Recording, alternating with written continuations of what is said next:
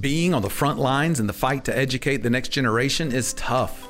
The goal of this podcast is to provide you with important updates, encouragement, and connection. Welcome to the Institute Leaders Lifeline. Hello and welcome to this episode of the Institute Leaders Lifeline. My name is Mike Sinclair. I'm the Deputy Superintendent of School Support at the Charter Institute at Erskine. And I'm so glad that you joined us here. I am joined today by Reagan McCullough, and she's going to share a little bit about the physical connection between the mind and the body. And I know that you're going to enjoy what she has to say. Remember, we're in the middle of our series on stress and anxiety. And as a leader, that's just part of the job. We'd love to be able to free ourselves of stress and anxiety, but that's not going to happen. So as we've gone through, we've had different strategies from breathing to physical environment and focusing on that instead of the thoughts in our head. And today we're going to talk about anxiety and stress and how we can use exercise and health to address it. So Reagan, thanks for joining me. And I just think that it's important for us to look at the name of your company, The Healthy Teacher. Where did that come from? How did you come for that specific focus for your name? Yeah, so well, I was raised by two educators, and then I'm from a small town. And in a small town, you're related to everyone, and most everyone is a school teacher. So every female in my family is in the school building today. And so I was able to see the ins and the outs of the life of an educator.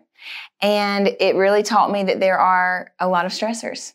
And then after college, I went into owning a personal training company. We trained educators, and we saw that they were coming off anxiety medication, they were lowering other medications, and just by a few simple practices, by changing habits, daily habits. And so Lauren, my business owner, and I, we started to look around Google, and we were like, is there anything just for educators? And there wasn't. There's nutrition for corporations, and there's health and wellness programs for corporations, but there was nothing targeting just educators. And what really got us thinking about the field of education is that about 98% of the educators that we worked with were on, like I said, some sort of anxiety medication, which is fine. There's a time and a place for that. But the red flag was that they were not on the medication prior to being a teacher. So we knew that there was something there. There's something missing. And that this group of people needed individualized attention. So we created The Healthy Teacher. We were seeing teachers become more healthy, and we designed a program to make it happen for everyone in America. So you kind of had some data. You had some experience from your personal training. Yes. To see that it does have an impact on teachers. So for all of us, health and wellness should be a focus, but unfortunately, some of us are not as good with our time management. But for you, it's a lifestyle. Yes. So talk to our listeners, like what led you down this path? Why is health so important to you? Yeah. So when I was 16, I said both my parents are educators. So my mom was building a charter school. And my dad was a middle school guidance counselor. And my mom, I saw her come home and she'd just be so tired. And so she would hop in the bed and rest. And my dad would come home and he would work out his restlessness by doing more things. Okay. And now as an adult, I look back and I see how they were both battling with the mental stressors, the physical stressors of everyday life that we all battle with, but they didn't have tools to know how to combat those things. And my dad, he was doing laundry, and one day he said, you guys just aren't going to know what to do if I'm not here anymore. Mm-hmm. And I laughed it off, walked out the door, because you think nothing bad can happen to you. Right. And 2 weeks later, he had a heart attack. Rushed him to the hospital, and 2 days later, he was gone. Oh. And we found out that for the past 2 to 3 weeks, he had put off going to refill his prescription to get his blood thinner medication refilled. And he kept we heard from multiple sources that he had told them, I'm going to go this Friday and do it. I'm going to go this Friday and do it. But he kept, like so many of us, especially in education, putting the person that was currently in front of him at that moment first and putting himself on the back burner. Right. And it ultimately led to him not being here anymore to serve those he was, aiming to serve. So with my experience, personal experience of losing my dad to something that could have been bypassed, with my experience of being a personal trainer, owning my own gym, working one-on-one with people, I thought there's nothing better I can do than offer the world practicalities to live a healthier life. It's just been built. It's in my design. I feel like my whole life I've enjoyed teaching people things, and I tell people, I'm not an educator, I'm not a teacher, but I do teach. I just teach health and fitness. Right. And I teach it in a different form. It's not in a school building, but it's actually to educators. So I visit school buildings. That's awesome. Yeah. So to a certain extent, it's in my blood. So you became a teacher. Did you ever think about becoming a teacher, or were you the typical teacher's kid that's like, I'll never do that? A mix of both. Because both my parents were educators, that's all I knew. So I was like, I don't know what else there is. But at the same time, like, I know it's so hard. I don't know if I want to do that. So I ended up minoring in education, with expectations to possibly go back and get my master's as a counselor, a guidance counselor. But right after I graduated college, I went into pageantry. I needed to lose 30 pounds. So that's how I met Lauren. And she had just opened Freedom Fitness, our personal training LLC. And I started working with her and fell in love with just everything about fitness, everything about nutrition. And I really wanted to teach that. And so here we are. So you're able to use it. Yes. And you didn't even see that coming. It's amazing the way things turn out sometimes. I will say my high school portfolio as a senior, it asked, what do you want to do when you grow up? And I wrote, I want to own my own gym to help people grow physically, mentally, and spiritually. Look at that. You had no idea. No idea. That's great. So one thing we've talked about on here is being self-aware and starting to learn what are some of the feelings, what are some of the sources that cause your stress so that you can address it before it really gets too much in the moment. So what are some of the strategies maybe to recognize it, or what are some of the common stressors that your clients bring as you're interviewing them about their lifestyle? What are some triggers? What are some feelings that maybe our listeners don't know about to look for in their own body? Yeah, well, I think 3 stressors that the educators I've worked with talk about are they struggle with time management. I don't have enough time to do this. I don't have enough energy to do this. And I see them trying to control things they can't control. And then number 4, I know we tend to end on 3, but there's a 4th. They have a hard time saying no to people. So when they're in this situation of either one of these 4 things, some things that you can notice happening in your body when you get in those places are your chest will tighten up because you're nervous. Your heart rate may speed up, may slow down. Your breathing may speed up, may slow down. It's different for every person. But we try to teach them to really recognize, number one, what is your personal trigger? What is your personal issue? If yours is, I don't have enough energy, well, let's talk about why. And figuring out Target that, yes. I think a lot of people try to come in and they say, like, how do we prevent this from happening again? But we try to get to the root issue of it. We see it as like if I own a pasture, I have a farm, and there's horses on my farm. And I have someone come in and say it, and they're like, you have to get rid of all your horses. So the first thing, or they say, we need to get rid of the horses and we need to build a fence around your pasture. Okay, great. So the first thing I'm going to do is not going to be building the fence, because I'm going to be building a fence around the horses. I need to remove the horses and then build a fence. The horses are our personal root issues. You have to remove the root issues before you build a fence around to try to protect it. Or else you're just building a fence around it and you're never really solving the problem.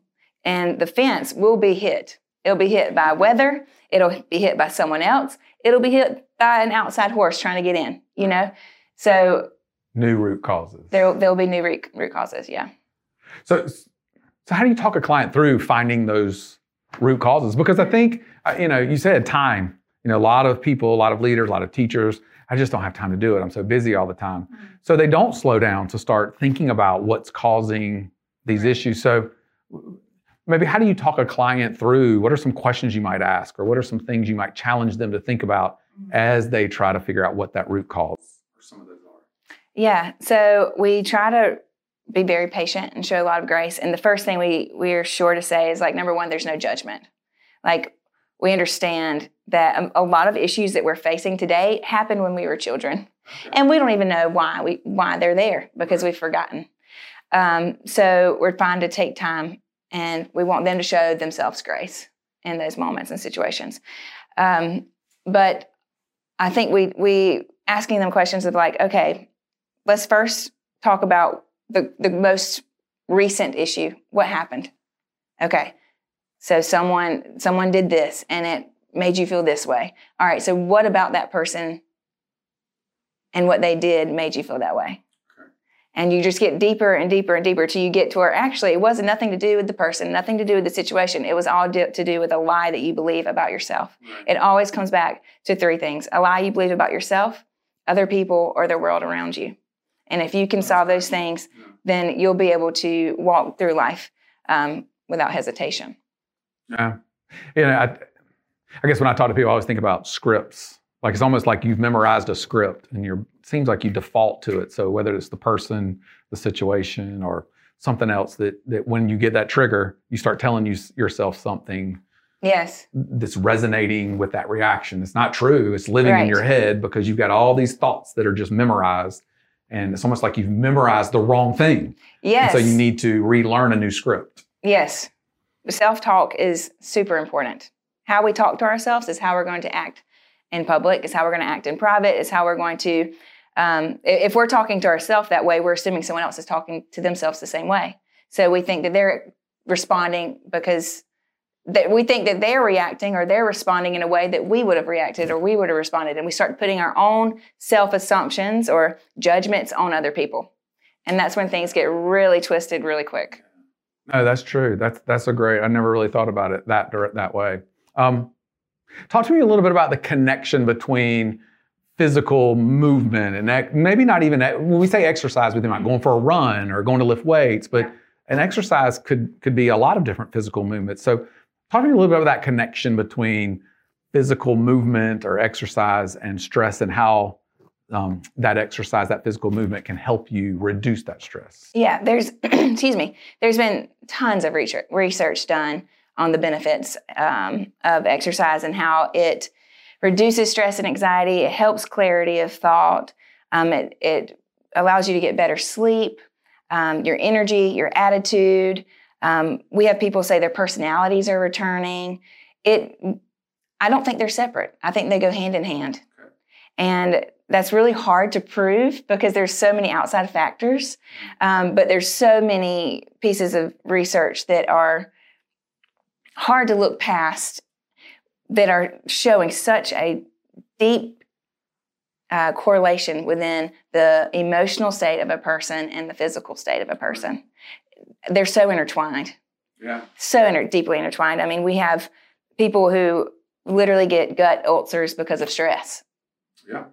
And so when you work out, you're getting that blood flow moving, you're getting that cardiovascular system going, and all that does is move the blood through the body, allows veins to open up, allows your body to release and then absorb the goodness. So number one, you're absorbing the chemicals that are naturally in your body, but also, like I said, the emotional, the mental is hand in hand with it. When you're working out, you're feeling good about yourself. You're talking to yourself like, I can't believe I did this today, Yeah. So your attitude, your personality is also getting fed in that. And when you put those two together, you're a whole new person. Right. Yeah. That I've shared on the podcast before. I've had episodes of memory issues from stress. I this is a very near and dear series for me because I lived with owning my school for so long, mentally owning, not physically, but mentally owning everything. I took it as if that was a part of my body. Yes. The ulcers, all of that stuff. So it's near and dear to me to really look at this. So I find also that controlling things, we can control our own fitness. Yeah. We can control our goals. We can achieve that. Whereas when we're working in a leadership capacity, a lot of times the work's never done. Right. So we never see we're done with that, yes. or we've accomplished something. But with fitness, we can accomplish something. So I believe it's important to form small goals. Yes, small things. For sure. If you can be 1%, we've shared that in a prior one. If you can be 1% better today than you were yesterday, then yes. you've accomplished something. Yes. So talk to me a little bit about that. Let's just be better today than we were yesterday. And maybe I'm a leader and I'm at a desk all the time. What's some motion I could do to be active at my desk, maybe to do that? So can you talk a little bit about that? For sure. We have this idea that fitness has to be all or nothing. 7 days a week, my nutrition's got to be on point, or I might as well not do it at all. And they never start because that's a huge goal and a huge responsibility. So number one, we need to debunk that. That's a myth. It doesn't have to be all or nothing. Like you said, it's just changing the 1%.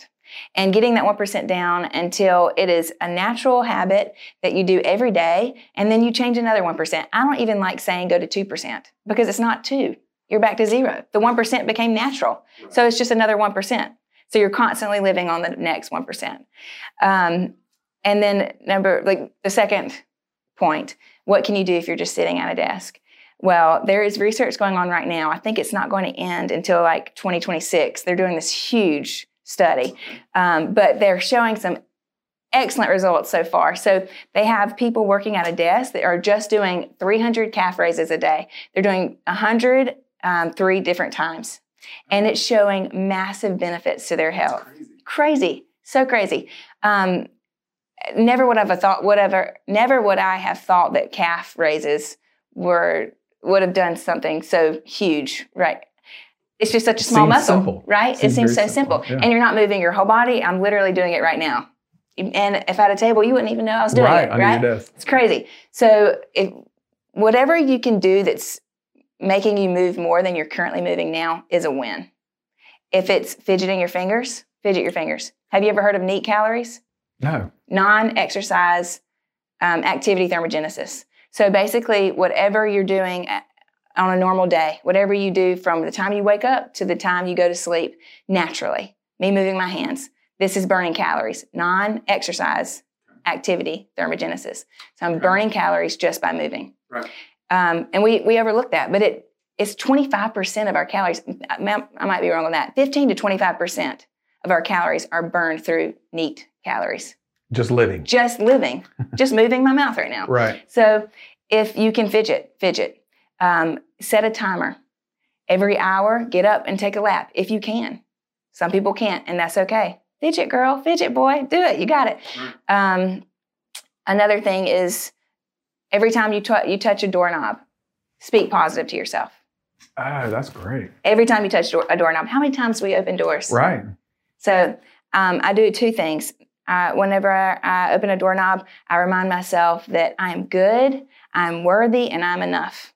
And then also, other times, I remind myself, hey, you're present, you're safe, and you are not your emotions, your thoughts, or your actions. That reminds me of like affirmations. Yes. I've shared that a lot, that you need some affirmations to tell yourself as you go through. And the doorknob example really reminds me of that idea of habit stacking. You're going to open that door no matter what. So you might as well learn to associate it with some other healthy behavior. Or, you're going to go to the bathroom. So why not take a lap around your building or whatever when you go to the bathroom, or maybe after you go to the bathroom. But anyway, regardless, you're going to do it anyway. So try to stack a habit on it. So that's great. I'd love to talk to you for an hour about exercise. Let's transition maybe to some food. I think it's so easy to just grab what's there. Yes. And our bodies are addicted to sugar, and we associate it with all the endorphins that go around. But maybe there's some simple, healthy ways to keep the food, but introduce it in a healthy way. Maybe some food choices, or maybe some prep ideas What are some strategies that maybe are kind of the introductory step? You're not counting macros yet. Yeah. You're just trying to introduce the idea of replacement of unhealthy for some healthy. What are some strategies I could use to get started? I always like to debunk a lie. So the first lie that I want to debunk is that there's no such thing as like this super powerful food that's going to change your life. Yes, superfoods are a marketing scam. Yes, we have fruits that do great things for our bodies, but if you eat one blueberry, you're not going to turn into power like Superwoman. You know, but that's how they advertise it. I was thinking blueberries. Yes. Yes, I love blueberries. They're great. But my advice for someone is your diet, your fitness, all this, your health has to wrap around your current lifestyle. And everyone's lifestyle is different. So what works best for you right now? Can you eat more protein during your day? If you can, awesome. Protein is fantastic. Protein has the highest thermogenesis agent, which means it burns more calories digesting than any other. It keeps you full for longer, so you're not going to want to eat that Snickers bar. And it also helps you build and sustain muscle, which is super important, especially for when you get older and you have muscle loss. So protein, super important. If you can up your protein intake, up your protein intake. The next question I would ask them, as they're asking me this, is listen, like, what's your body telling you? Do you feel tired? If you feel tired, you need to eat more carbs. Carbs are energy.